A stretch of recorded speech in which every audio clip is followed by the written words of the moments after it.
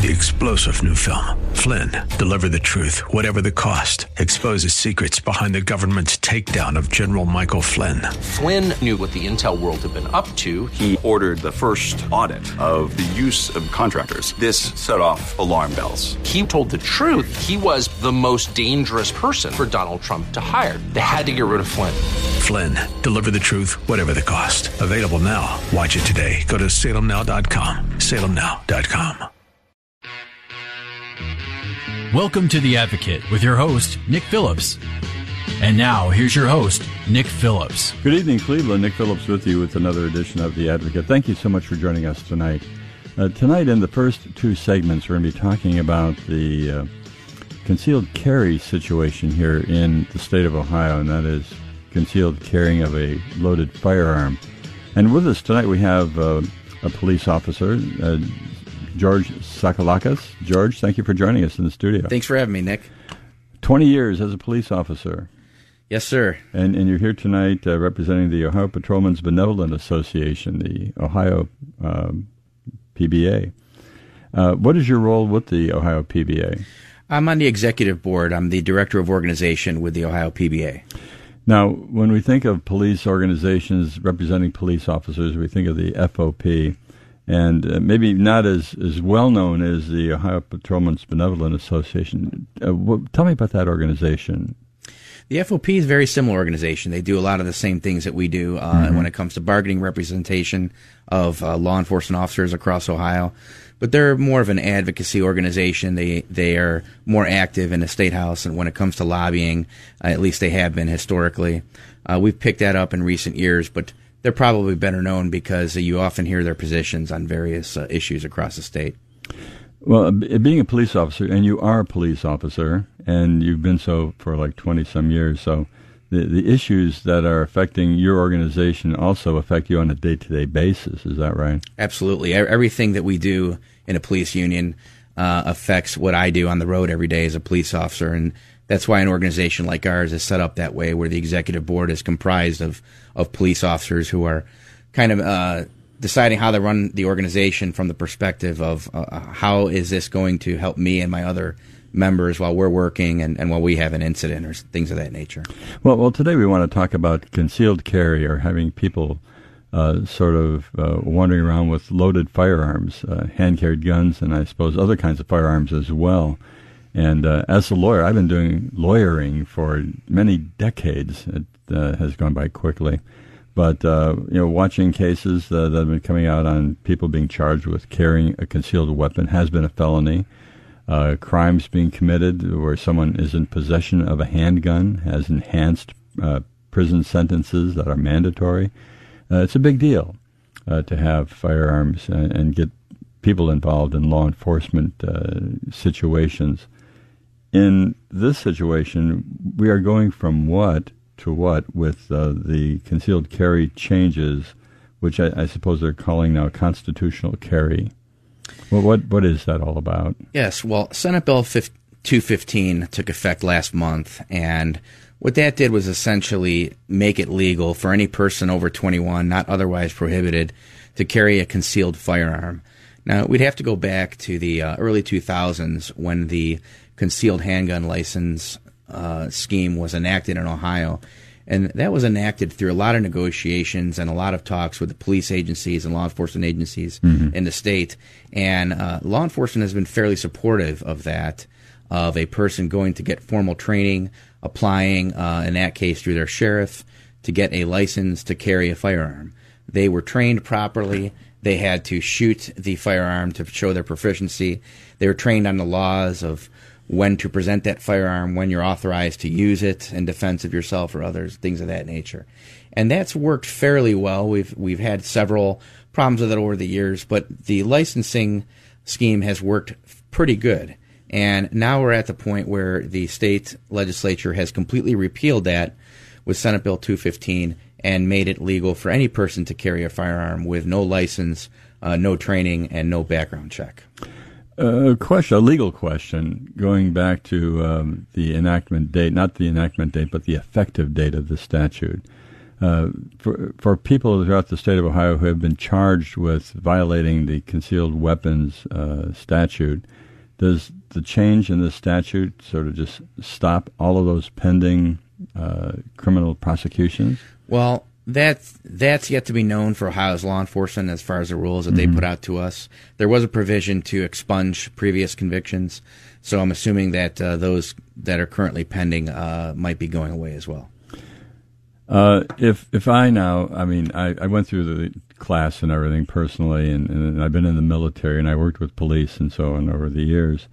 But just being a regular citizen at this point, with no license, no training, based on the strength of this law, can I just go out and take a pistol, load it, and put it on my belt?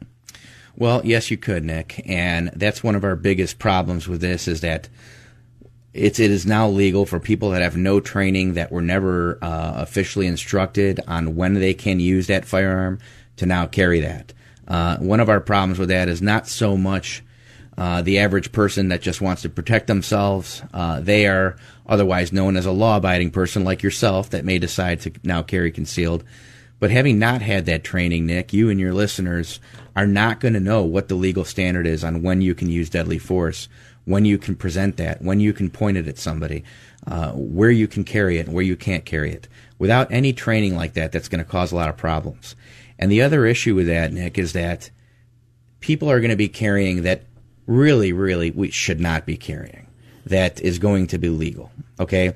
There's going to be people that are out committing crimes. It's going to be difficult for Ohio's law enforcement to really show the underlying crime that they're committing.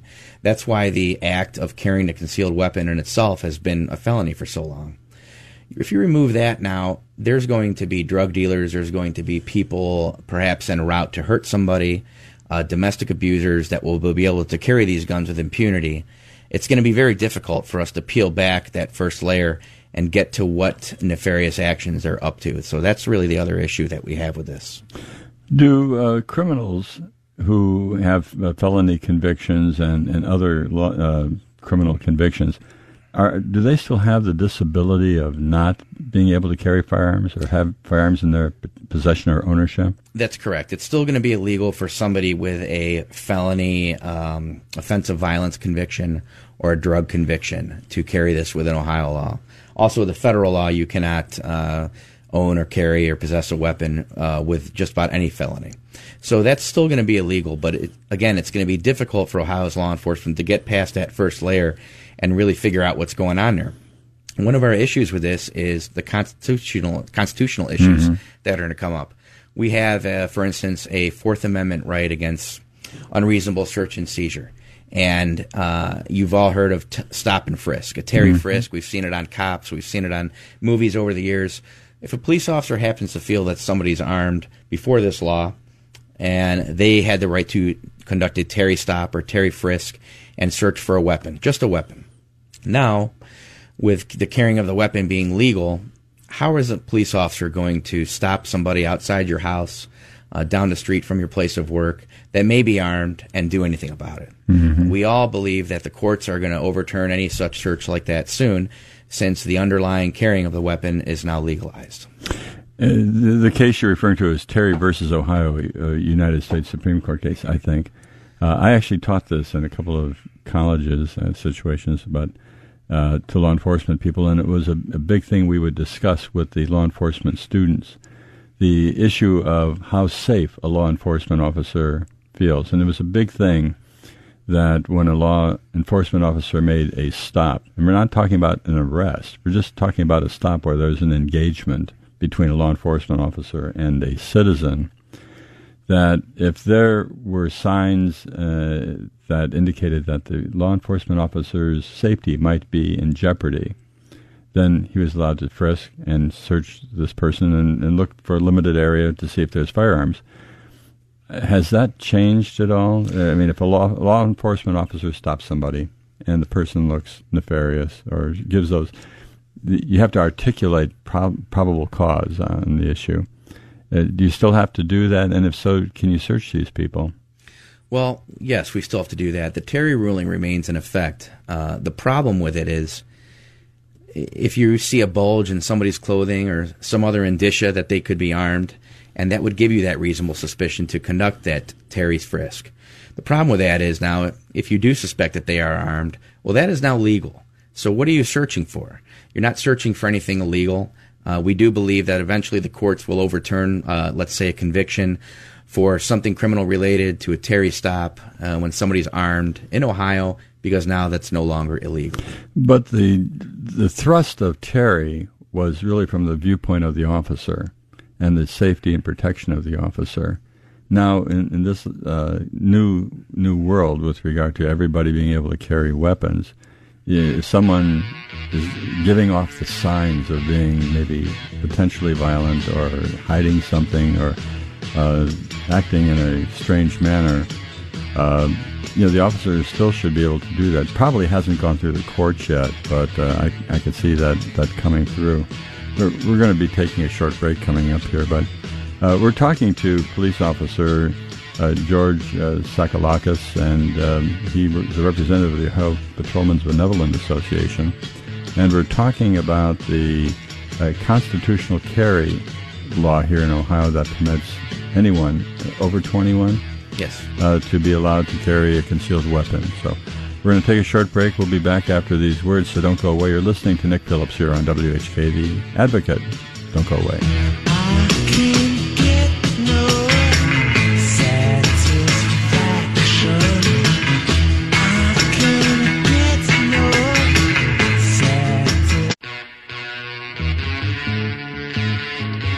Welcome back, Cleveland. Nick Phillips with you with another segment of The Advocate.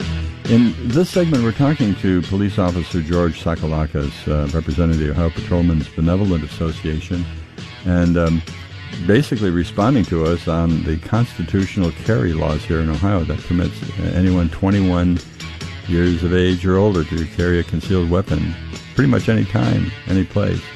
Are there any notification requirements of this, George? Well, that was what Ohio law enforcement really advocated for when the concealed carry law was first passed.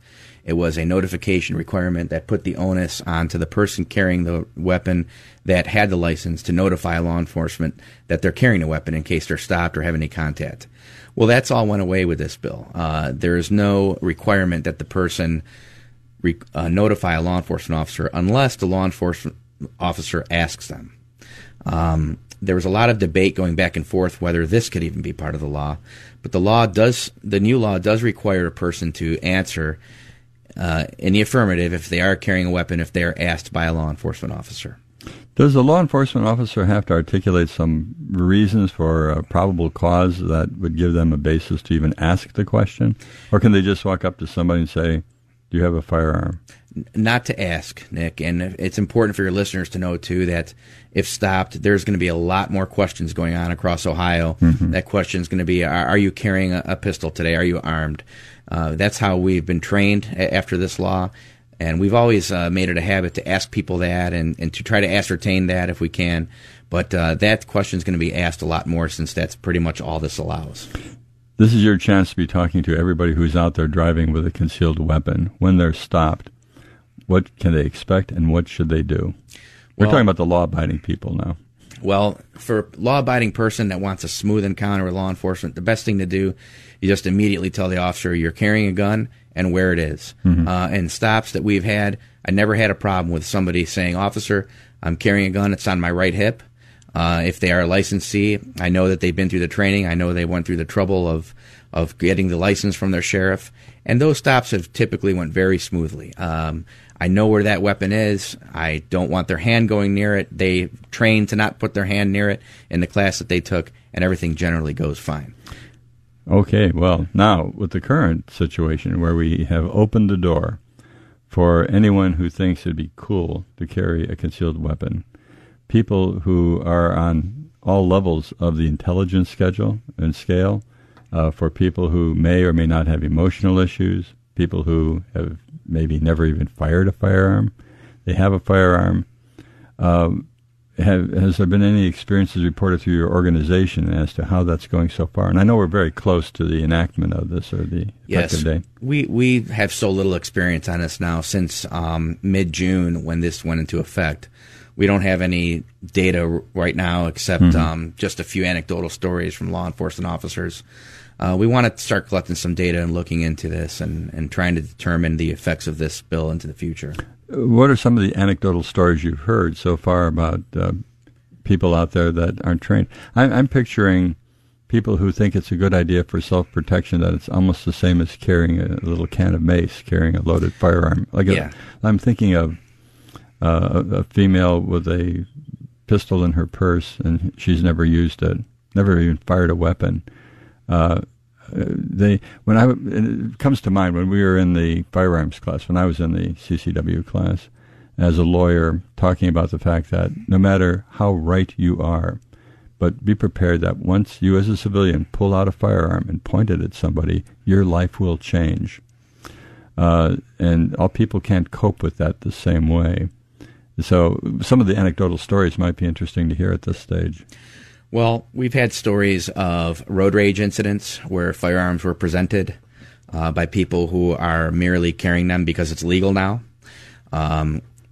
In a road rage incident where you're mad at somebody for driving too slowly or not using their turn signal, whatever it might be, a firearm really should not come into play there, okay, unless your life isn't put in danger somehow. So we've had reports of things like that where pistols were presented.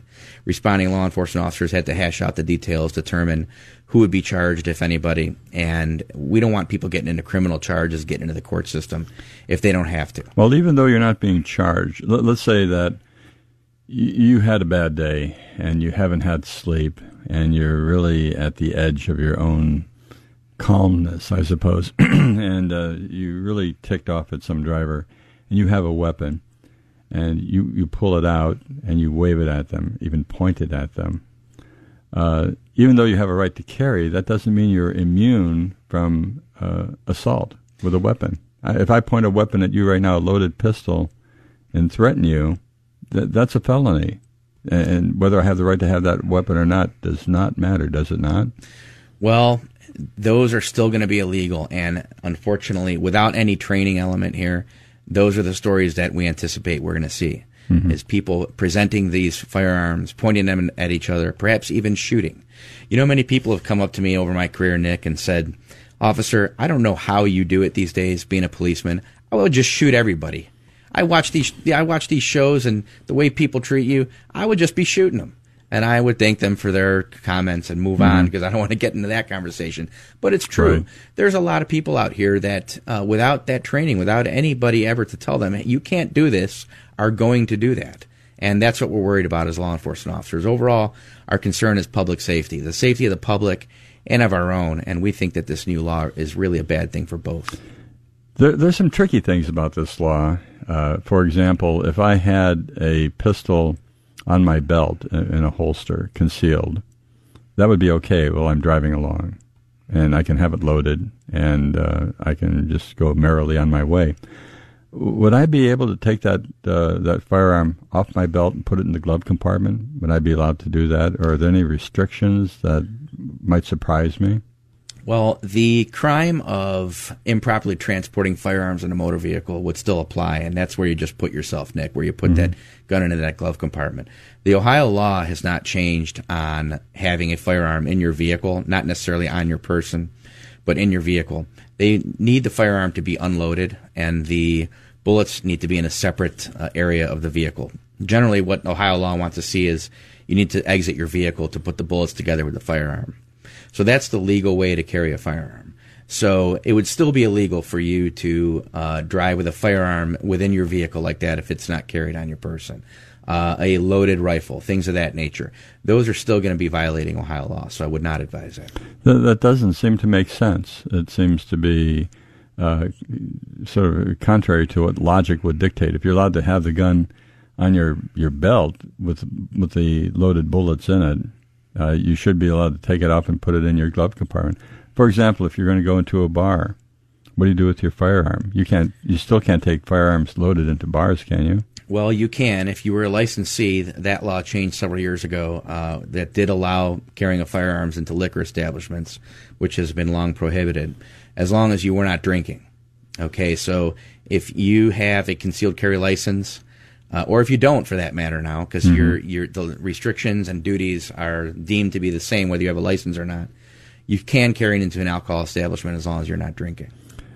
Now, when we think about going to a bar, a liquor licensed establishment, and having a drink, I think most people think they can have a drink or two and not be legally intoxicated. Are we talking about a different rule here?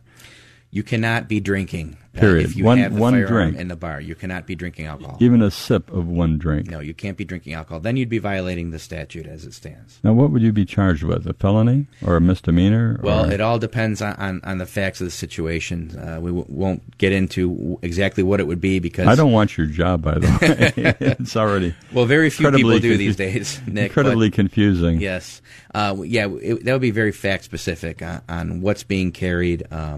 What other crime may have been committed? For instance, if law enforcement's responding to something like that, it's probably because there was a fight or a disturbance of some sort. Mm-hmm. So there's a lot of things going on there that we have to kind of peel back layer by layer before we determine that. People driving with a concealed weapon who have what we call a disability in the law, they're not allowed to have firearms.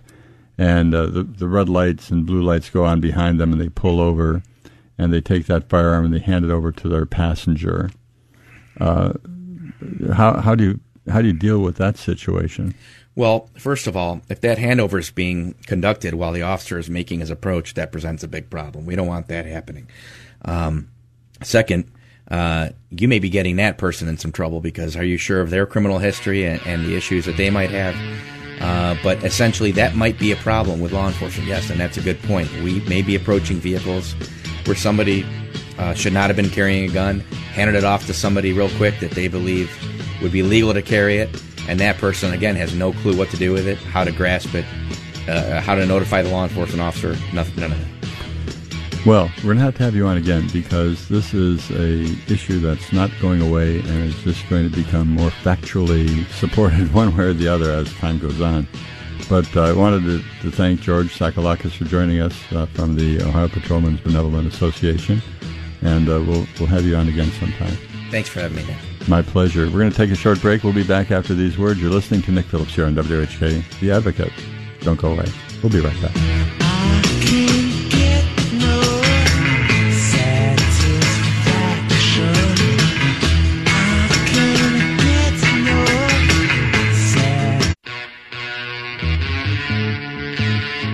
Welcome back, Cleveland. Nick Phillips with you with our final segment of The Advocate for tonight. So thank you so much for joining us.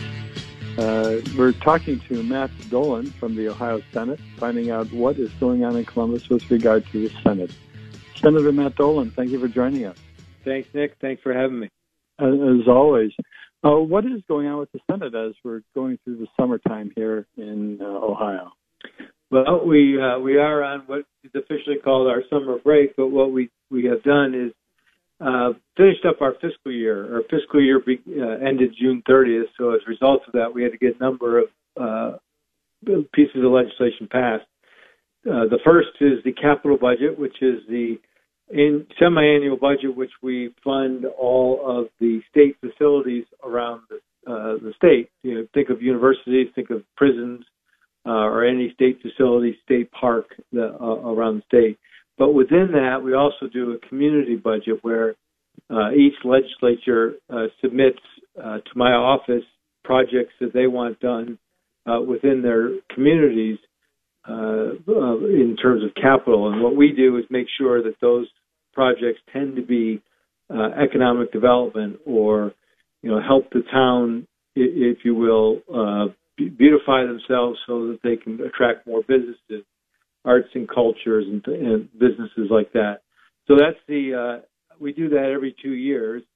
The significance of this year's capital budget is we're not going to borrow to pay for it. We're going to pay for it with a combination of ARPA funds and cash because our revenues are exceeding estimates, and we want to make sure that the money gets returned to the people as much as we can. Obviously, I'd like to do it through tax cuts, but this is the second best way to do it, and overall, this will save about almost $200 million over the next 5 years. So I'm proud of that effort.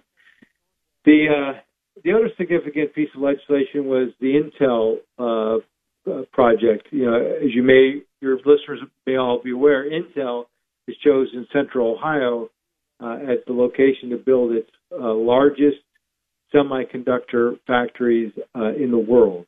And at the end of the day, there will be about 8 factories built by Intel, the first of which is supposed to get started at the end of next year. As part of the competition with other states, of course, we offered credits and other fiscal opportunities for the Intel project, which ends up costing the state. Understand this, that the projections are that the deal we just struck with them was about $200 million worth of tax incentives or tax breaks. Just phase 1 of this ultimately 6-phase project, just phase 1 is expected to bring in over $1 billion of revenues to the state. So while the $200 million price tag right now seems high, the $1 billion return is what we're looking at. And that's all we have to invest. The other 5 phases are going forward without any further state investment. So it is a big, big win for Ohio. And then, of course, what the Senate did, I was able to get done in my committee is, look, it all sounds great, but what if something goes wrong? So we put a clawback provision in that says, look, if Intel doesn't deliver on what they promised to Ohio, then Ohio gets to be able to get their money back. So those are the 2 biggest things we've done to close out the legislative session. Oh, excellent. Question about the Intel project. You mentioned there'll be 8 factories. Are they all going to be built in the same area or around the state? Yeah, so what's interesting with that, the Intel portion of it will all be built in the same area. It's a massive plot of land in Newark County. But the projections for all the ancillary companies that will need to be built or come online, those can be beneficial all over the state. So Northeastern Ohio will benefit from Intel coming to Ohio. It's also a wake-up call for Northeastern Ohio that we better be able to coordinate our economic development a little bit better so that when someone comes looking for a big project like this, Northeastern Ohio is ready to act. Central Ohio was ready to go, mainly because they had the land, but they were ready to go a little sooner than Northeastern Ohio. But we will all benefit from Intel being here. You mentioned with the first phase, it will be about $1 billion of recovery to the state. Over what period of time will that be? So the first phase should be complete by 2025. What is concerning to me is what the Democrats are doing in the Congress, in the House of Representatives. There's a federal law that deals with the ability for domestic chip engineering that passed the Senate, and the House is holding it hostage because they want to put some of their more liberal items attaching it to the bill, and so it's stalled. So that's putting a wet blanket over future investment right now by Intel. They're committed to phase 1, but if America doesn't get its act together and Democrats act and get this thing passed, it's not, Ohio just won't lose, America will lose. So they're holding up economic activity and development for our country over other nations, over our enemy, China, just so they can pass some, liberal agenda items such as packing the Supreme Court, such as universal health care. I mean, these are things that need to be, first of all, we're against them, but they need to be debated. But you don't hold up economic development. That's what's happening with the Democrats in Congress. And that would spill over here to Ohio. Would it not prevent the first factory going in under the Intel plan because of its... It would not. The Intel has committed to phase 1, irrespective of whether the CHIPS Act passes in Congress or not. But, that then it just becomes a one-off. You're not developing an entire industry. You're not developing all the ancillary companies. You're not making sure that your university and your trade schools are putting out enough people to be able to build phase 2, 3, 4, and 5, and so forth, and all the ancillary companies. So it'd have a real chilling effect. You mentioned about the ARPA funds. Is that $200 million that we have here in the state? Will that have to be repaid back, or can it all be used? So the Intel is not being paid with ARPA. The Intel is either a combination of tax credits to them or straight grants, which would be general revenue fund dollars. So any taxes that they get credited for or any grants that they receive, if they don't complete phase one, we have the ability to claw back those dollars and get the money returned. Looking at ARPA funds as a separate issue, how many dollars do we have in ARPA funds still available here in Ohio? Yeah, so all told, we still have probably just under $3 billion worth of ARPA funds to distribute by the end of 2025.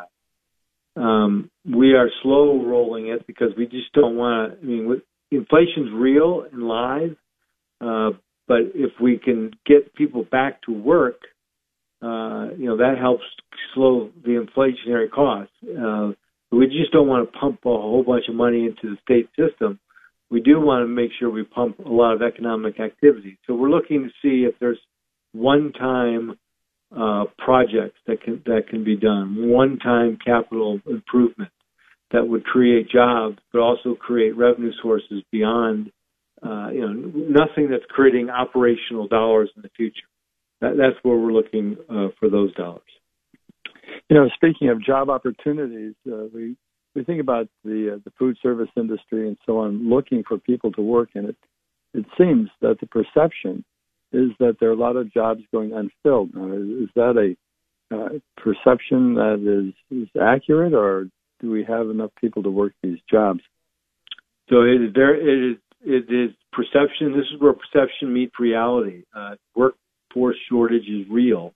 There's a number of factors that go into it. One is pandemic. A lot of people just decided to retire. They figured they could make it on their retirement packages and didn't need to go into work.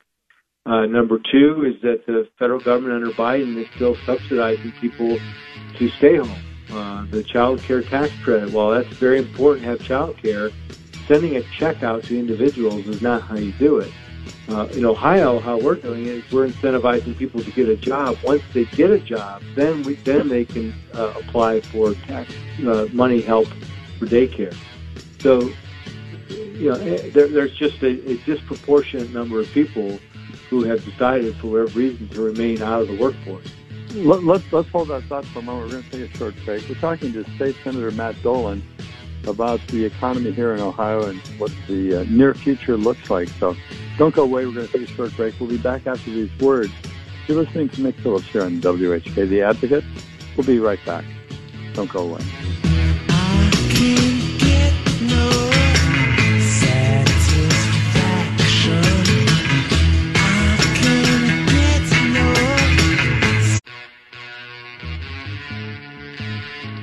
Welcome back, Cleveland. Nick Phillips with you with our final segment of The Advocate for tonight. We're talking to State Senator Matt Dolan about the state government and what's going on in the Ohio Senate. Senator Dolan, thank you again for joining us. Thanks, Nick. Thanks for having me tonight. We were talking during the last segment about the employment opportunities here in Ohio and jobs that are going unfilled. So what is happening here in Ohio on that subject? Yeah, so let me finish up. So, yes, our service and travel industry are feeling it, but there's another factor in our healthcare industry.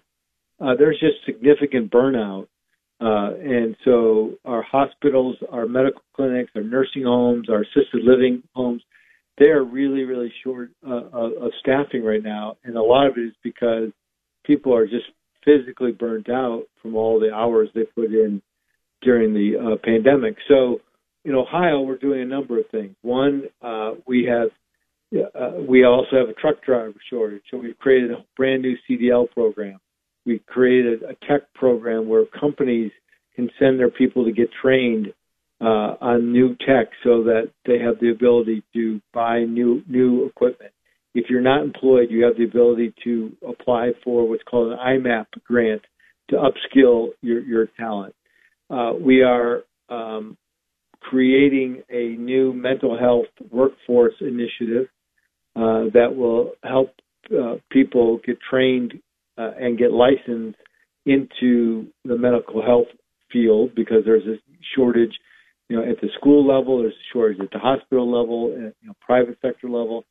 In addition to that, we are waiving some of the licensure requirements so that people can move into Ohio with a either a nursing license or some sort of medical license, short of some specialties, and get to work right away. So, but the big factor is we've got to stop the federal government subsidizing people to stay home. And if you look at some of the agenda items they want, it's pump more money into the system that goes directly to the individual, which has the opposite effect of what we want.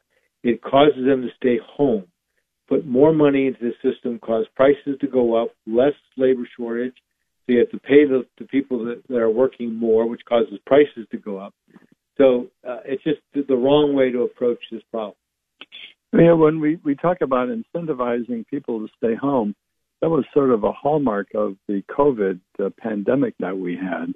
And it seemed useful because people couldn't get together without getting COVID or having the risk of getting a serious case of it. But I thought we're sort of beyond the COVID pandemic at this point. Again, that's another medically, I hope we are, and I hope that if it just remains that people just need to get a boost in their vaccination, that's what it is. But you're absolutely right, Nick. There, in a moment in time, it was the appropriate legislation. But like any government program, once it gets started, it's really, really hard to stop it. And the Biden administration, when they took over, rather than reevaluate these programs, they upped them all. They increased them. And of course, they had the Senate and they had the House, so it passed, without any Republican support. But we are feeling the effects of that now. The gas prices are an issue that the Biden administration helped facilitate. But your costs at the grocery store, your costs at your services, those are a direct result of the Biden administration pumping just a ton of money into the system without people working, and we got to get away from that. Are we seeing any trends that the federal government is cutting back and incentivizing people to go back to work rather than to stay off work? Well, I can't say it's a trend yet, but we do have to, as a Republican, we have to thank Joe Manchin and Senator Sinema from Arizona, because they're the ones that are putting a block to some of this liberal agenda that the Democrats want to pass through. So without them, the trend would be going the other way. So it's my hope, obviously, in the 2022 election, that we get control of the House and we get control of the Senate as Republicans. As you may know, I recently ran for the United States Senate in the primary. While I didn't win, I felt like I was the one talking about this very issue, that as Republicans, we got to focus less on what happened in 2020, and we got to be laser focused on improving this economy, stopping this agenda, stopping the surplus of excess cash going to individuals without economic development. That's what Republicans need to be focused on. If we focus on other issues, I'm afraid we will lose, and the trends you just talked about will continue. I just wanted to congratulate you on your campaign, by the way. It was very good. I thought it was very informative and really set out the Republican principles of what do we think about government and how government should be operating. Because we're now still seeing those issues still playing out. And we're not done yet, apparently, until we get the economy, I guess, back in shape from the standpoint that we get a hold of inflation. Do you think that in the state we can control inflation or have any impact on inflation other than at the federal level? I think it's going to take initiative at the federal level. The Federal Reserve is taking their action. Again, I think the Biden administration needs to scale back the government intervention. At the state level, like I said earlier, we're trying to get more people back to work by getting them trained, making sure that they have the proper licensing, and getting rid of regulations so they can get to work quicker. But it is going to take an effort at the federal level to recognize that the federal government, over the last 2 years, tentacles have just gone too far into the economy, that they've stifled the growth of the economy. And we're seeing the effects of it now. Yeah, in the last several minutes that we have tonight with you, what's on the agenda for the Senate in the upcoming month? Are there any issues that are going to be the target for attacking and correcting? Yeah, I think with the Supreme Court rulings that just came out, I think the Dobbs decision, which effectively overturned, well, it really didn't overturn Roe versus Wade. What it essentially did is say that Roe versus Wade was wrongly decided, and thus the decision on whether or not abortion should be legal should be left to each individual state. So I think in Ohio, obviously, that's going to be a primary issue that we're going to face in our final months here of the legislative term. In Ohio right now, the new law just went into effect, which you cannot have an abortion after 6 weeks once a heartbeat is detected. The question then will become, do we need to do anything more? Do we have exceptions within that 6 weeks? And perhaps more germane to all of that is, should citizens of Ohio collectively decide the decision on abortion? Because, Nick, no matter what we decide in the legislature, whether we ban abortions without exceptions, whether we ban abortions with exceptions, whether we just keep the heartbeat law in place, it's all going to be challenged by referendum. So ultimately, I think this is going to be an issue that the citizens of the state decide at the ballot box. So I think we owe it to the citizens to have a full and frank discussion on this issue and be passionate about what we believe in, that we want a pro-life agenda in Ohio, but recognize that ultimately this is going to end up in my opinion, it's going to end up as a referendum, and the people will decide in an election. And everyone is, there's so many different opinions concerning abortion and exceptions and so on. When we talk about a referendum, we're talking about a group of people getting together and advancing their agenda with a petition and getting signatures. But is there any limit to how many petitions can be out there and how many different agendas and how many different proposals can be out there on the ballot at the same time? And would that cause more confusion? Yes, there is. You can't have conflicting, but referendum's a little bit different. A referendum would be, this is what the legislator passed, and within 90 days, you get a certain number of signatures. You could ask the people of Ohio to say, do you agree with this law or not? So no one, if you're challenging it by referendum, you're not putting forth your own ideas. You're just asking for the citizens to decide. It's the right to petition. It's in the Constitution of Ohio and the United States. So we're going to have to watch this. We're going to have to watch this more carefully as this goes on. We're unfortunately out of time tonight, but Senator Matt Dolan, thank you so much for joining us. Thank you, and I look forward to coming back, because I'm sure there's going to be lots of activity that would be worthy of talking about with your audience. A lot to talk about. I agree. Thank you so much, Senator Matt Dolan. And that's it for tonight. Thank you so much for listening to us. We'll be back next week, same time, same station. So between now and then, have a great, safe, and healthy week. Good night.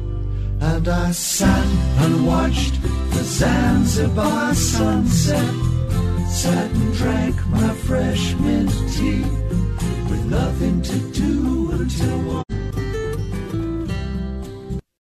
3-star General Michael J. Flynn, head of the Pentagon Intelligence Agency, knew all the government's dirty secrets. He was one of the most respected generals in the military. Flynn knew what the intel world had been up to. He understood its funding. He ordered the first audit of the use of contractors. This set off alarm bells. The explosive new documentary, Flynn, Deliver the Truth, Whatever the Cost, uncovers the facts behind this scandal. Flynn told the truth. He was the most dangerous person for Donald Trump to hire. I find out the worst enemy that I'm going to face in my life is right here in America. They took my assessment and they wanted me to change it. And I was like, I'm not changing it. They had to get rid of Flynn. With in-depth interviews, archival footage, and never-before-seen personal records of the man behind the headlines. I just felt like I was drowning. Flynn, Deliver the Truth, Whatever the Cost. Available now. Watch it today. Go to salemnow.com. salemnow.com.